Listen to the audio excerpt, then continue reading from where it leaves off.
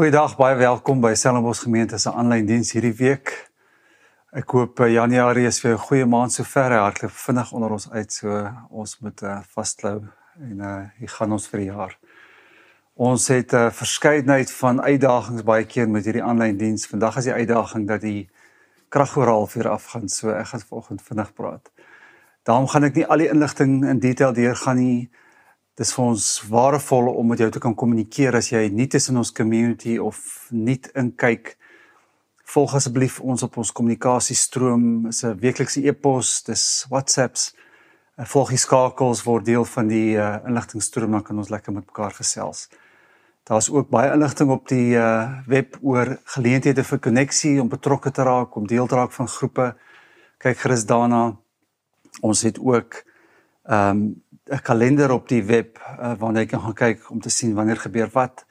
Ons kinderbediening skop af in hierdie week wat kom, vir tieners en kinders, kyk daarna. Ons wil graag vanaand, is nou Sondag die 21ste, met ouers en tieners gesels in die klubhuis van die laerskool van 6:30 af. Ons wil baie graag met julle gesels oor die plan vir die jaar. Ons hoop ons kan jou daar sien. So bly in die stroom en gesels saam met ons en kommunikeer met ons. Ons het verlede week mekaar uitgedaag om die jaar af te skop met die prentjie, die visie van 'n woord, 'n lewegewende woord wat jou nooi in die jaar in. Woorde het krag, woorde het potensiaal, woorde breek moontlikhede oop. En daar's nog 'n rede waarom dit vir jou waardevol is om op 'n lewegewende woord te fokus, want dit bou die kapasiteit van wysheid, soos wat ons vandag gaan sien. So ek wil jou sommer nou nooi om vir 'n oomblik stil te wees en indien jy aan 'n woord gedink het, hierdie woord net weer in jou gedagtes te herhaal. Indien jy nog nie aan 'n woord gedink het nie, net oop te wees vir 'n woord vandag dalk wat jou nooi om vorentoe te kyk en hierdie jaar te omhels en te betree. En dan gaan ek vir ons 'n gebed doen. Kom ons wees 'n oomblik stil.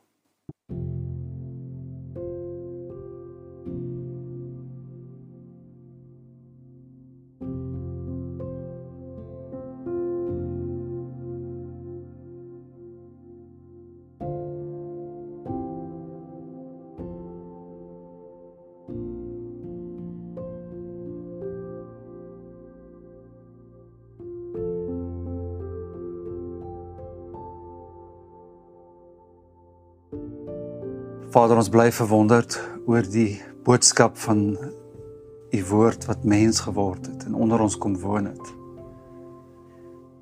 En by ons is en naby ons is en in ons woon. Mag ons ervaar dat u lewegewende teenwoordigheid deur die Gees in ons nooi tot 'n omhelsing van die lewe en potensiaal, en groei en verandering en wat nuut is, wat heel maak, wat genees.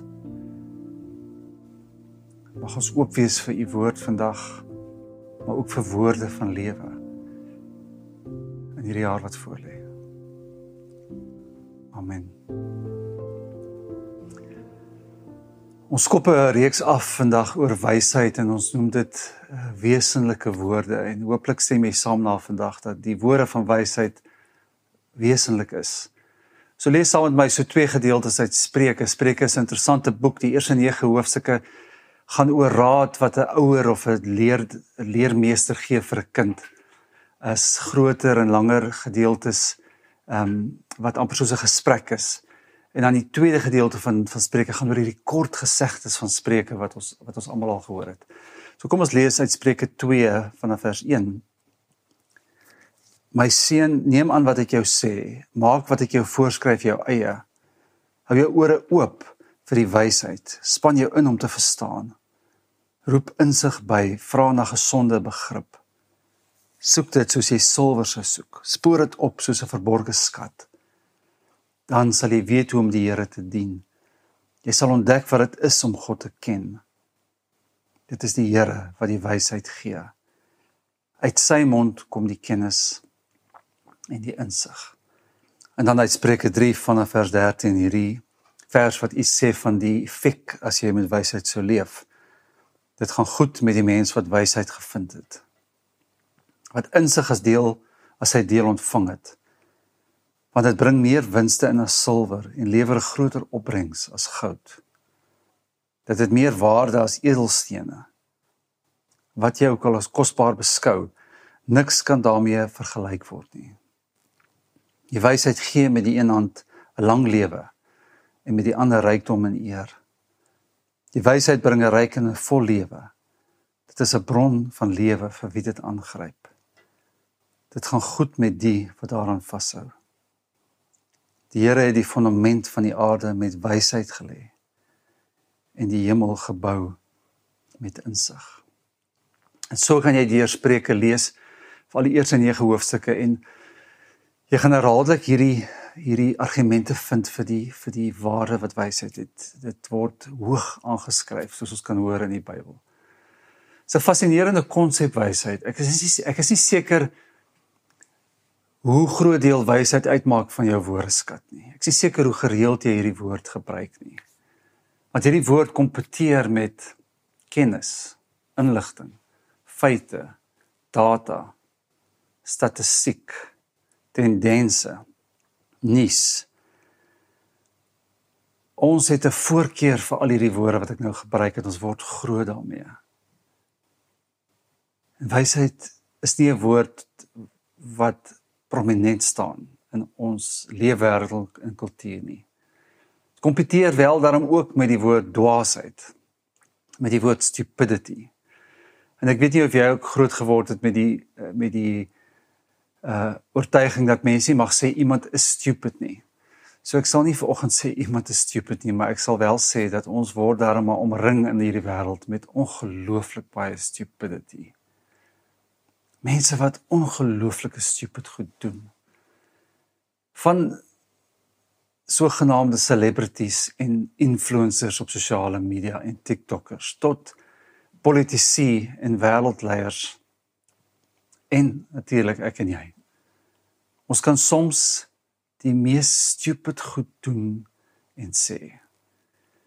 En bloot omdat daar soveel stupidity in hierdie wêreld is, soveel dwaasheid, is dit daar genoeg van 'n argument om onsself bietjie in te grawe in wysheid, wat 'n teenvoeter is vir soveel stupid goed wat in hierdie wêreld gebeur. Nou, ek dink die meeste van ons konnotasie met wysheid, as dit nou kom by spiritualiteit in die Bybel, begin met die storie van koning Salomo. En as jy onthou waar hierdie storie begin het, Salomo is toe hy gesalf is as koning op 'n baie jong ouderdom, lees ons in 1 Konings 3, daar in Gibeon het die Here die nag in 'n droom aan Salomo verskyn en vir hom gevra, wat wil jy hê, moet ek vir jou gee? Imagine dit gou vir 'n oomblik dit. Imagine gou vir 'n oomblik die Here verskyn in 'n droom aan jou en hy sê vir jou, wat wil jy hê, moet ek vir jou gee? So 'n bietjie van 'n droomscenario, né? Dit is so 'n bietjie enige mens se grootste ideaal dat God vir jou so 'n vraag vra. Ek wonder wat sal jy antwoord? Kom ons lees wat verder gebeur. Salomo sê, Here my God, U het my koning gemaak in my vader Dawid se plek. Maar ek is nog jonk en onervare en ek moet regeer oor die volk wat deur U uitgekies is. 'n Groot volk, te veel om te tel. Gee my die gehoorsaamheid aan U, dat ek die volk reg sal regeer en in alles insig sal hê. Want wie kan uit homself hierdie groot volk van U regeer? Daai woordjie insig se betekenis in die Hebreëus is letterlik an understanding heart.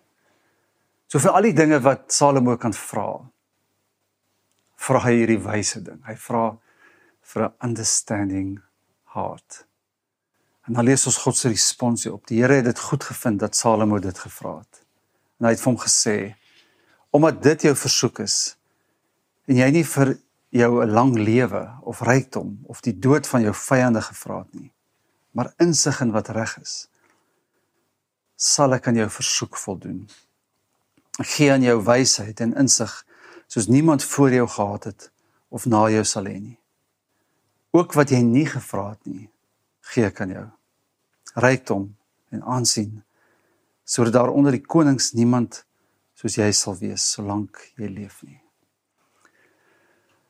Wat 'n merkwaardige verhaal en respons van God. Ons, ek dink, sedertdien het geweldig baie mense begin bid vir wysheid met die hoop dat hulle ook al die ander goed kry, maar ons kan natuurlik nie wysheid so manipuleer nie. Maar uit hierdie verhaal en uit die definisie van hierdie woorde waarmee God hom seën en hierdie woorde waarvoor hy vra, lees ons dat die definisie van wysheid in hierdie teks is letterlik an understanding heart, a discerning heart, to hear intelligently, often with the implication of attention or obedience. So wysheid begin met 'n hart wat begrip het, 'n hart wat verstaan, insig, intelligensie is deel daarvan, om op so 'n manier te hoor dat jy met begrip en met onderskeiding kan optree en natuurlik impliseer wysheid 'n respons. En wat volgende gebeur is dat ons aan wysheid in aksie sien. Ons ken hierdie mooi verhaal in 1 Konings 3 van 2 vrouens wat by Salomo kom met 'n geskil. Die een vrou, albei het pasgebore babas, die een het in die nag haar kind doodgelê en sy het gegaan en hierdie kind omgeruil met die ander vrou se kind. En die ander vrou het vermoed, dis wat gebeur het en hulle kom by Salomo en hulle sê vir hom, hier is nou 'n probleem. Ons albei sê dat hierdie lewendige kind is ons sin en jy moet nou besluit wie se kind dit is. En Salomo sê dis eenvoudig, bring vir my 'n swaard. En dan gaan eenvoudig hierdie kind in die helfte sny en dan gaan vir elkeen 'n halwe kind gee. En die vrou wie se kind dood is, dink natuurlik is 'n goeie plan, want sy sal eerder wil hê dat hulle albei hierdie verlies moet ervaar as wat dit sy alleen dra. En die werklike ma van die kind sê, nee, gee liewer die kind vir haar. En Salomo sê, wel, jy is die ma van hierdie kind. Die kind word aan jou gegee. Dit is 'n merkwaardige verhaal van insig en wysheid. Maar wat hierdie verhaal ons net help sien, is dat eerder as wat Salomo letterlik sny deur 'n kind, sny hy deur die valsheid, die leuen, die voorgee, die pretensie. Hy sny deur na dit wat in daai oomblik wesenlik is, tot die liefde van 'n ma vir haar kind. En dis die vermoë wat wysheid het. Wysheid het die vermoë om deur te dring tot by die kern van iets, tot by dit wat wesenlik is. En dat ons vanuit 'n koneksie met dit dan kan praat en dink en optree en reageer. So ek wonder sommer, waarvoor het jy wysheid nodig op hierdie stadium in jou lewe? Watter aspek van jou lewe sal jy begeer hê dat iemand jou help om net deur te dring na die wese? Die mooi Engelse woord is die essence. Na dit wat wesenlik is. En wat 'n verskil sal dit dan nou nie maak as jy in voeling kan kom met dit wat wesenlik is en vanuit daai plek kan besluite neem en kan reageer en kan optree nie. So ek wil net saam met jou nadink oor wat die vaardighede is, wat die competency is, die mooi Engelse woord is, wat wysheid, waarvoor wysheid vra. En sou ons op reis wil gaan nader na wysheid, wat is die vaardighede wat ons moet aanleer? Nou die eerste vaardigheid wat ons optel, selfs net uit die definisie van hierdie woord, is dat wysheid vra vir die vermoë om dinge te integreer.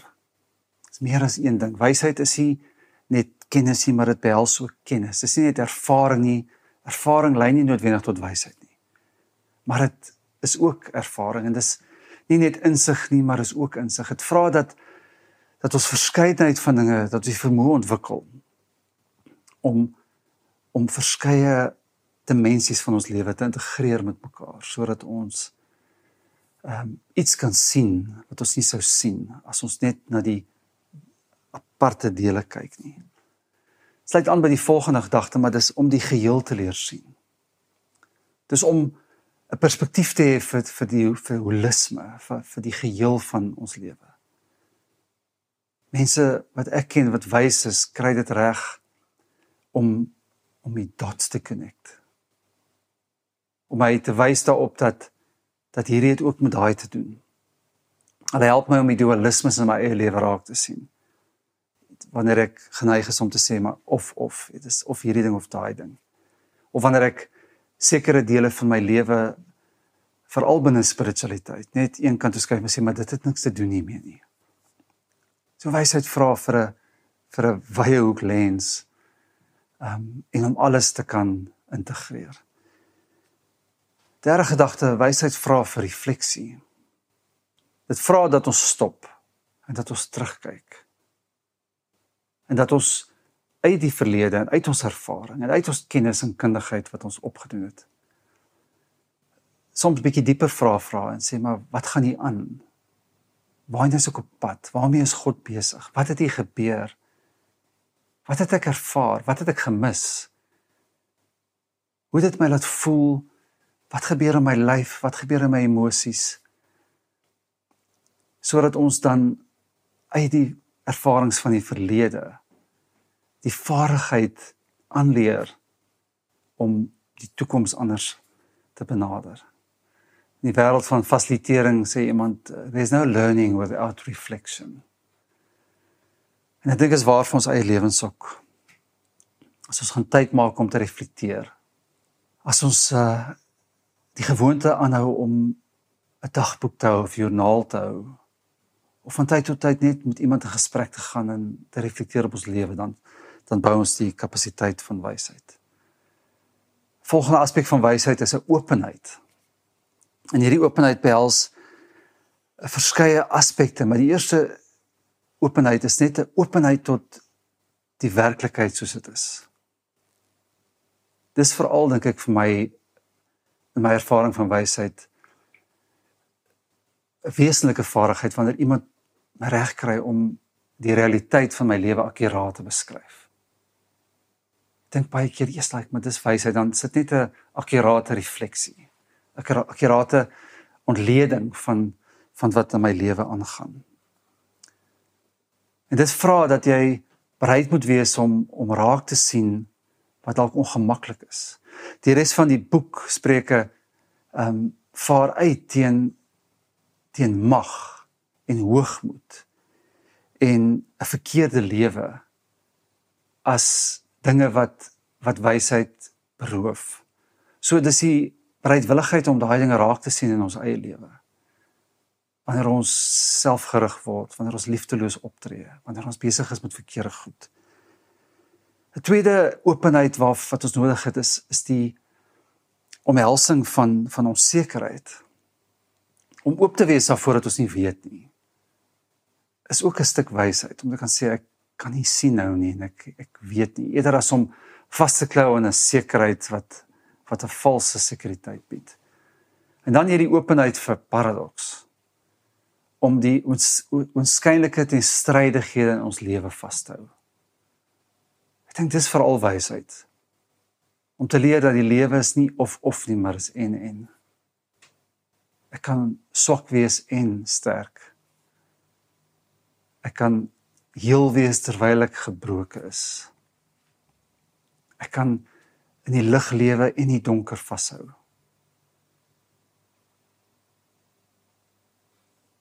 Paradoks en die vrae wat dit by ons losmaak. En die refleksie wat daai vrae ons laat doen, lei tot wysheid. Die digter Rilke sê, you need to live the questions.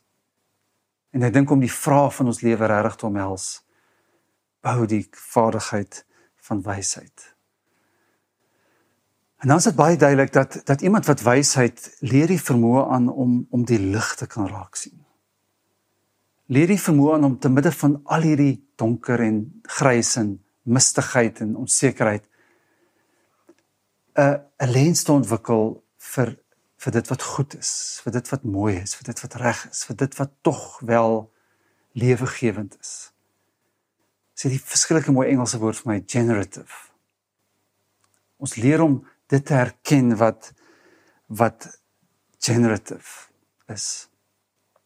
En daarom nooi die wysheid ons om raak te sien wat verstandig is, en wat waar is, en wat reg is, en wat tydloos is. Dit is in lyn met daai mooi teks, ek is nie seker waar het nou staan nie, waar Paulus sê, maar ek nooi julle om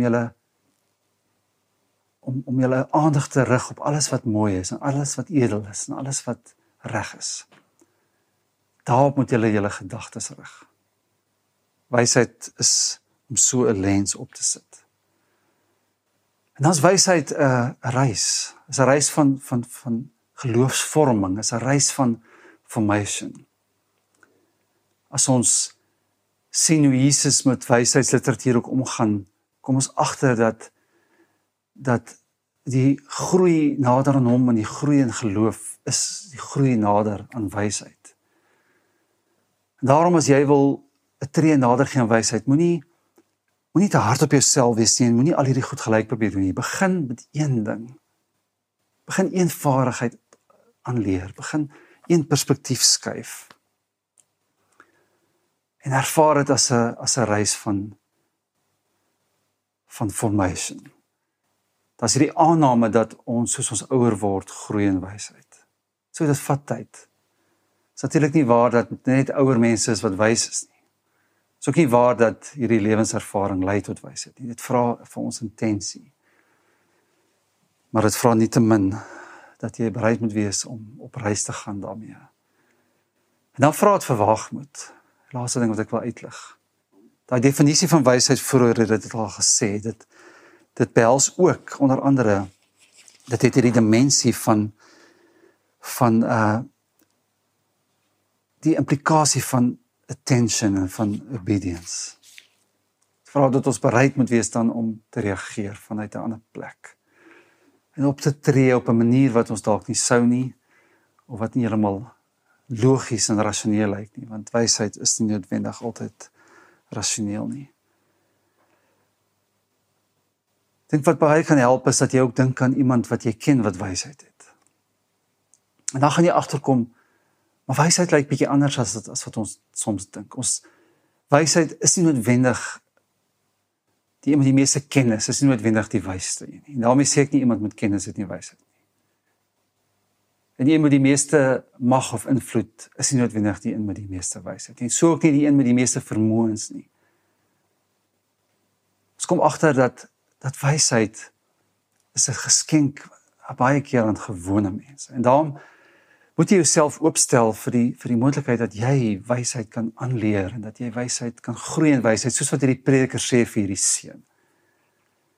Sê die verskillike mooi verhaal in Prediker 9 wat vertel word van 'n klein staadjie wat deur 'n magtige koning ingeval is. En die koning het hierdie stad beset. En dan staan daar was 'n baie wyse man in hierdie stad. Hy was baie arm. En hy het met sy wysheid hierdie stad gered teen die koning. Het word nie gesê hoe nie, het sê nie dit het gebeur. En dan sê die verhaal verder, maar hierdie man was gou vergete, juis omdat hy arm was. En hierdie verhaal sê maar net vir ons, wysheid kom op onwaarskynlike plekke voor. En waarvoor ek wil hê jy moet oop wees, is die gedagte dat wysheid ook in jou beliggaam kan word. Dat jy ook wysheid kan omhels. Ons mans dink partykeer maar wysheid word in die Bybel as 'n vrou beskryf, so wat nou is ons kans, nou wat ons mekaar herinner, dat dwaasheid word ook as 'n vrou beskryf. So kom ons hou geslag hier uit, kom ons daag onsself uit. Wysheid is 'n gawe vir sommige, maar wysheid is 'n vaardigheid wat ek en jy kan aanleer. Dit is 'n gebed, dit is 'n gesindheid van ons hart. Spiritualiteit skep 'n waardevolle raamwerk, struktuur vir wysheid, want dit help ons, stel ons oop vir dit wat wesenlik is, vir dit wat in die kern is. Jesus se lewe, Jesus se woorde, Jesus se optrede, kan wysheid nog so tree verder herdefinieer. Sal in die reeks verder daar gesels. Dat wysheid is om deur te dring, tot ek by die liefde uitkom. Maar dis wat wesentlik is. So as jy ver voel van dit wat liefde is, as jy ver voel van dit wat wesentlik is in jou lewe, as jy voel jy herhaal patrone van die verlede, as jy voel jy's stak, stel jouself oop in hierdie reeks vir woorde wat wesentlik is.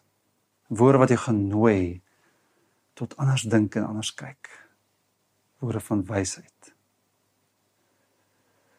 Mag woorde van wysheid in hierdie volgende paar weke vir jou lewegewend wees. Mag dit vir jou transformerend wees.